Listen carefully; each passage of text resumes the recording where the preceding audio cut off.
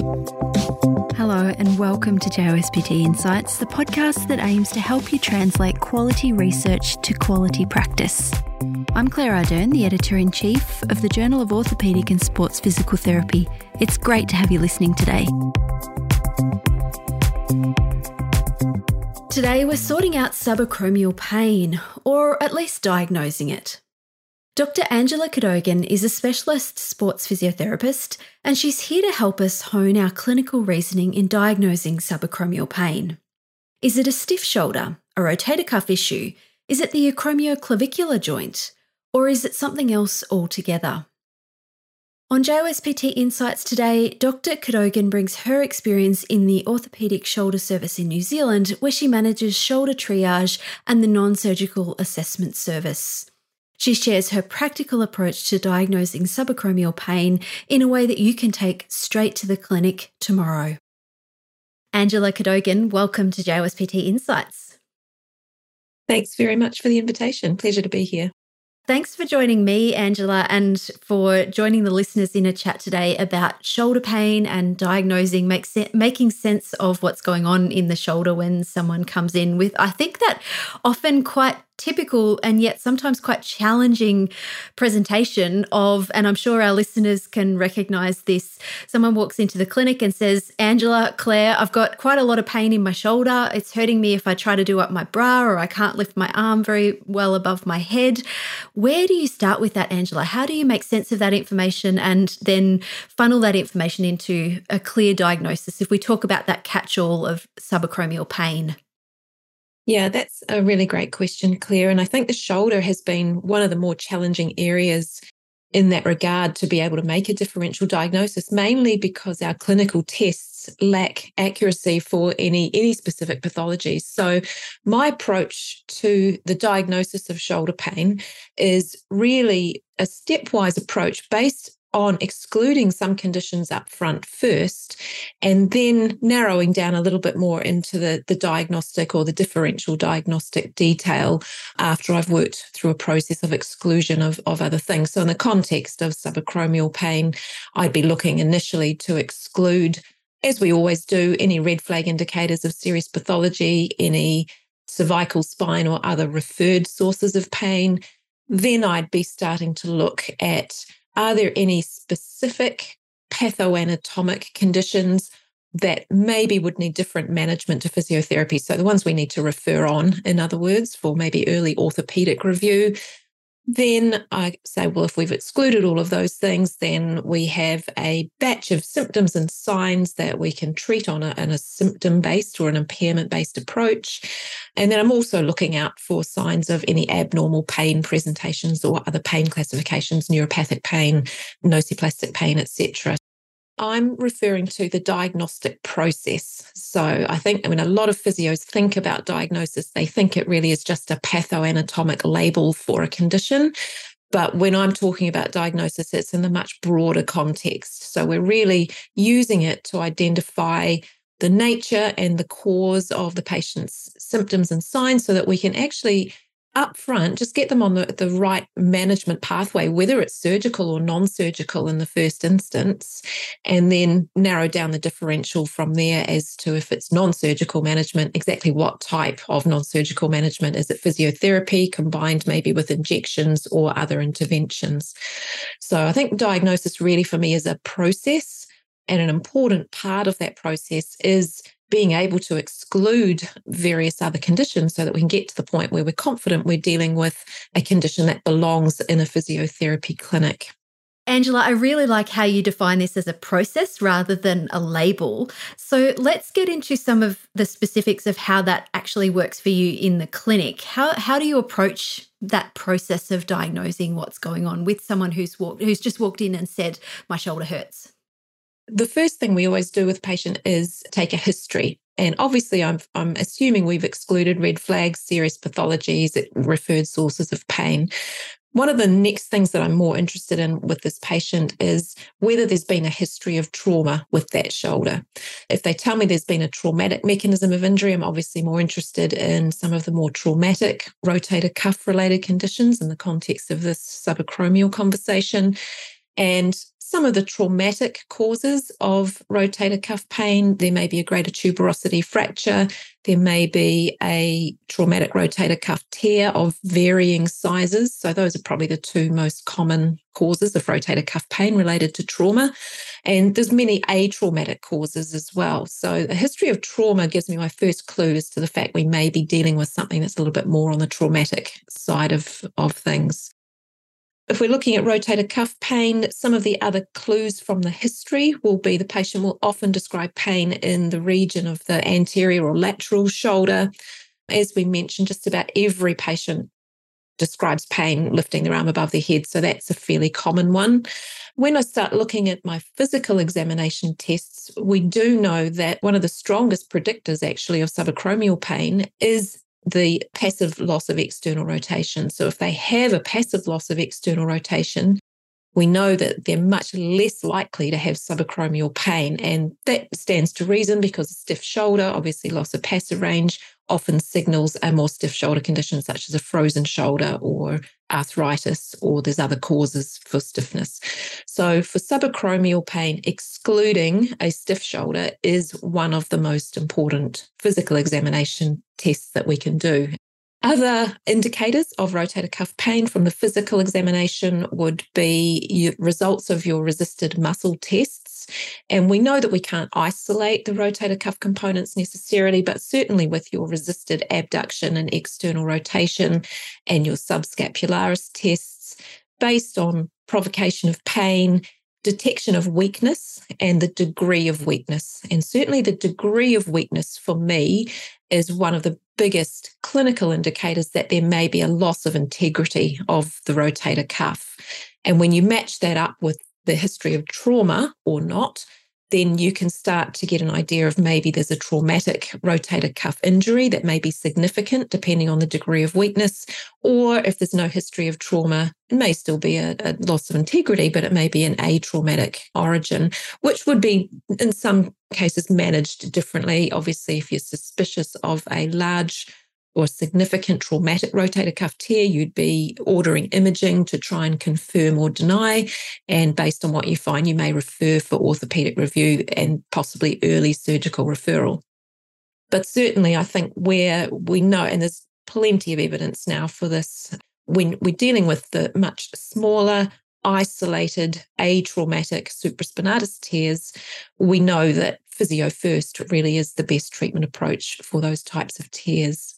Key clinical features that I'd look for is the history of trauma, the exclusion of a stiff shoulder condition, and then looking for any significant weakness in the rotator cuff as an indicator possibly of a significant tear that may need orthopedic review. I guess for me, the other condition that would be managed differently, so from a diagnostic point of view is important to be able to identify, would be a resorptive episode of calcific tendinopathy. And it's an interesting, quite a fascinating condition, really. We don't know what causes the calcium in the tendons, but in some cases, the calcium can enter a resorptive phase, and that is signaled by rapid onset of very, very severe pain in the shoulder. So over a 24, 48-hour period, the patient will go from having a pain-free shoulder to, in many cases, presenting to the emergency department in severe amounts of pain. So that's a fairly characteristic presentation for resorptive calcific tendinopathy. Those patients do need immediate access to pain relief. They won't tolerate prolonged periods of trials of physiotherapy for weeks on end. They really do need early referral for significant pain relief. So that could be medications, or in many cases it's managed with an injection and fenestration or barbotage of the calcium, which is an interventional procedure. So that would probably be the other condition for me, aside from the traumatic fractures and tissue ruptures, that really would be managed differently. So with that sort of presentation, imaging to confirm the presence of calcium, and then referral for pain management on that basis. I like all of those wonderful clinical pearls, Angela. I want to come back to the way that you were excluding, is this a frozen shoulder or not, with the passive external range of motion test. How much difference in passive range side to side do you need to see to think, okay, this is something that I should pay attention to? when I was doing my research into this for the subacromial pain, we found that if they had a loss of more than 30 degrees of external rotation compared with their other side, that was indicative of something other than subacromial pain. So in other words, it's less likely to be subacromial pain. But in the research world, you have to choose cut points. And I would have to say that that's not always going to apply in the clinical setting. So what I would say, I guess the biggest differential diagnosis between, I guess, a stiff shoulder and a rotator cuff problem, the most common thing would probably be a frozen shoulder, where you will see some loss of external rotation. That's the most consistent finding. It may vary in individuals, from a slight loss depending on where they are in their evolution cycle of their frozen shoulder to a more significant loss. But generally, you will also have loss of other passive range of motion tests with an evolving frozen shoulder. So if you've got a loss of external rotation compared with the opposite side, combined with a loss of other passive range of motion in elevation, internal rotation, it's more likely that you're dealing with a frozen shoulder or a stiff shoulder condition. So there's no real single clinical cut point, but from a research point of view, we found that a 30-degree loss was the most accurate cut point identifier of subacromial pain or not. So it's a good rule of thumb, I guess, a good starting point, and then it's about putting together the pieces of this clinical puzzle and using your clinical reasoning skills to upgrade or downgrade the weighting of information. Absolutely, yeah. And I think that's the thing with anything in the shoulder is that we don't have a single clinical test that will tell us that this is subacromial pain or an AC joint pain or anything else. If we do think it's important that we need to either exclude or confirm a condition that would need onward referral, then we will need to use imaging in most cases because our clinical tests just aren't good enough at doing that. That's a perfect segue. You've set me up beautifully for my next question, Angela. What proportion of patients are you seeing who you would then refer on for imaging? How frequently are you working with our imaging colleagues? Because it's always that challenge of, do I need the imaging? Am I creating a situation where the patient's really going to get concerned about this when they see the imaging? If we image the other shoulder, am I going to find essentially the same picture? So imaging is complex. And how do you work through that clinical reasoning around imaging, when to refer on or when not to? In the setting that I work in at the moment, I work as a specialist clinical consultant, really. So most people, by the time they see me, have already had imaging. In the primary contact or primary care setting or earlier in their journey, the indications for imaging, we shouldn't be afraid to use imaging because of how the patient might interpret those results. I think we need to use imaging if it's going to change what we do with that patient. And generally for me, the indicators to get imaging would be to identify those traumatic conditions. So if there's been a clear history of significant trauma and I'm concerned about some sort of tissue rupture, fracture, then definitely that trauma is an indicator. If the patient has severe pain, and we're not just talking sort of 8 or 9, as I mentioned, that calcific or the resorptive calcific tendinopathy presentation, if they are reporting insidious onset of severe pain in the shoulder, that is a red flag. And it could be calcific tendinopathy. It could also be infection. So that's something that we do need to refer and investigate early. If the patient has significant weakness, and you have to judge that, is it pain inhibition, or if you really feel there is significant weakness, then that's another indicator for me to look at the integrity of that rotator cuff. There may be a neurologic cause for that as well, but certainly weighing it up with other information, significant weakness is another indicator. And any patient who's not improving. So again, most patients I see have had pain for more than a year.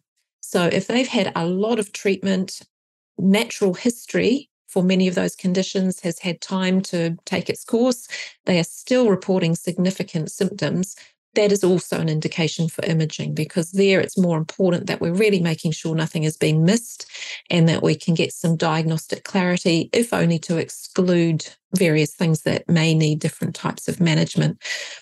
I guess sometimes with the shoulder and particularly the rotator cuff, you may need to get imaging to exclude certain conditions or pathologies that you would consider referring if found. as you mentioned, the difficulty is that might identify a number of pathologies that may be asymptomatic. And that is where we never use imaging as a standalone test. So it's always to answer a clinical question. So if you're referring for imaging, something is found on imaging, say they find a 3 millimeter partial thickness supraspinatus tear, and you're assessing them and they've got a gross sort of loss of passive range of motion, it's not likely that 3 millimeter tear is related to their loss of passive range. It's not the imaging that's the problem, it's how we're interpreting it and then how we translate that for the patient.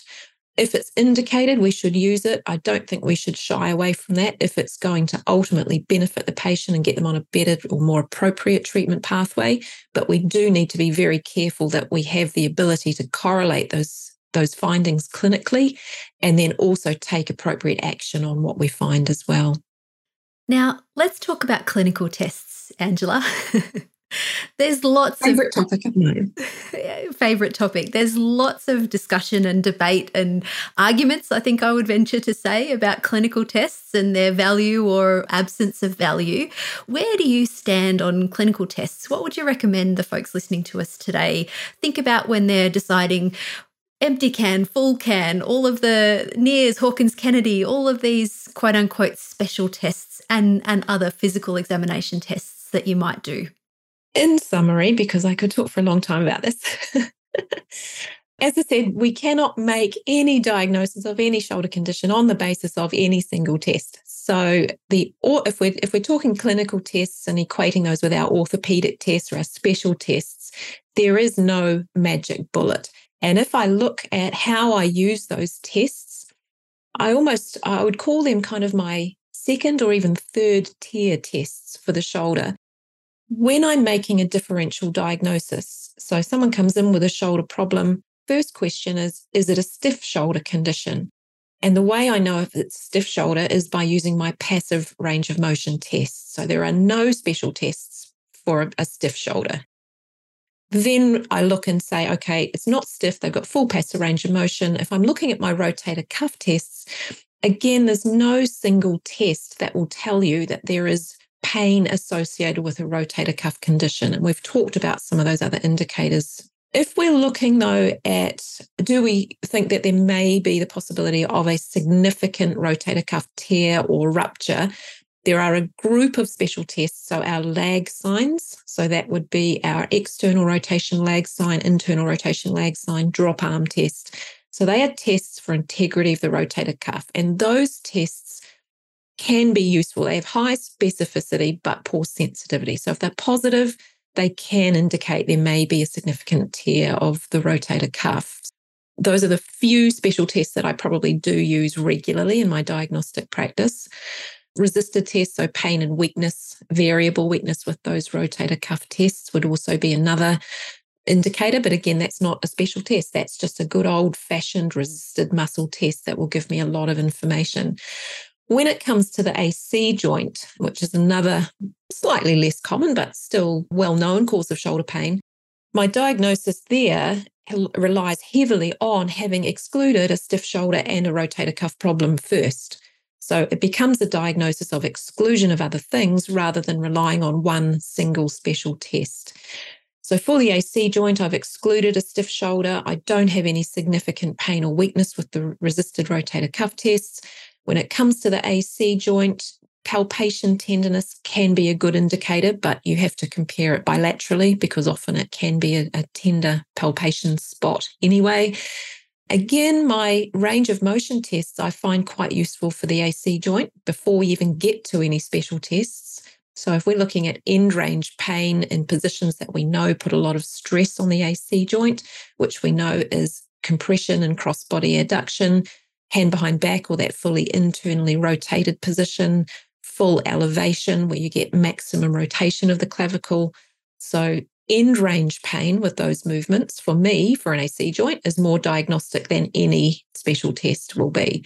There are clusters of special tests that when you put them together can indicate AC joint pain, but in isolation, they're not that useful. And for unstable shoulders, one of the other more useful special tests in terms of being specific and useful when it's positive, is the anterior apprehension relocation test for intra-articular pathology or a structural instability lesion. So my tier 1 tests are my passive range of motion, my active range of motion with pain response, and my resisted tests. And they will give you much more diagnostic information than any of your special tests or orthopedic tests will do. So those are the ones I always start with. I'll come to my special tests if I'm still looking for a large rotator cuff tear or an indicator of potential instability pathology. The other ones, the empty can impingement test, the Hawkins test, the Neer test, they're useful pain provocation tests. In the case of the Hawkins Kennedy, its diagnostic accuracy is actually higher for ruling out subacromial pain. So when it's negative, it's much more useful than when it's positive. So occasionally I'll use that. I think that's probably the trap that we've fallen into a little bit. I think especially with a lot of the interventional studies on subacromial pain, a lot of them have used a positive Hawkins Kennedy test as the inclusion criteria for those studies, when in actual fact it's of much more value when it's negative. Useful pain provocation test, it might help tell you it's not the shoulder if it's negative, but it's not that specific in terms of identifying any specific shoulder pathology. Good old-fashioned range of motion resisted tests first, a few select orthopedic tests or special tests with known specificity or sensitivity second, and then the rest of them sort of come in as my third layer of testing according to whether, how much more I need to look. As we start to wrap up here, I would like to touch briefly on the traumatic tears and when to refer on. When you do your clinical test, you've given us a beautiful framework of how to think about diagnosing shoulder pain and what's going on when someone presents with subacromial pain. So let's focus on the particular patient group who have the traumatic history and what you suspect is a traumatic tear. How do you make the decision about referring on for surgery versus starting with rehabilitation to see where that can take you and the patient? This is something where I think you have to really have a good relationship with your local surgeons. So I would recommend that you check your local settings for what your surgeons want to see.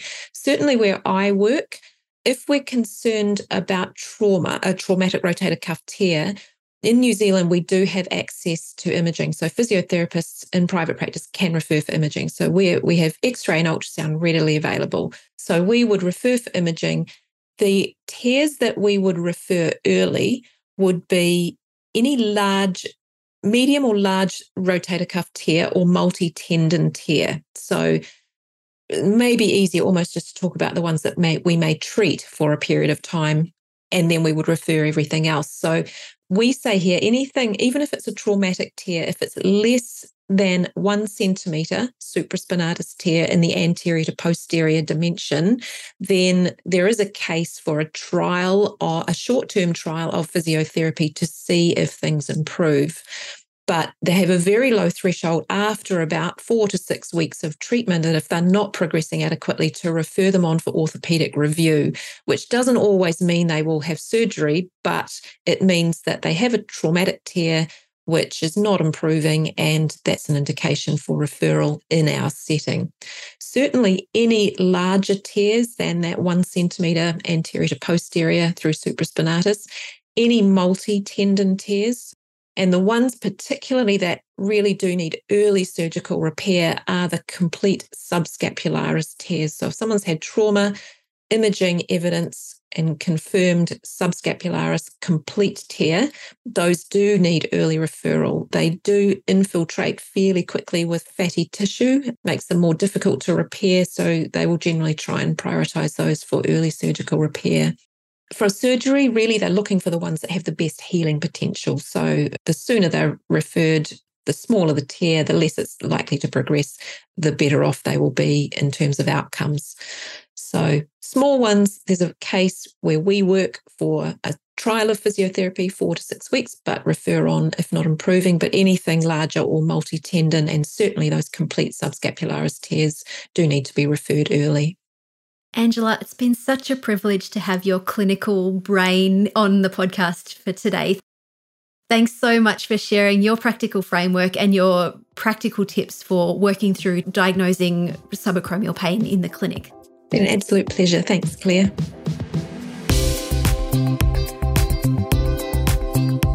Thanks for listening to this episode of JOSPT Insights.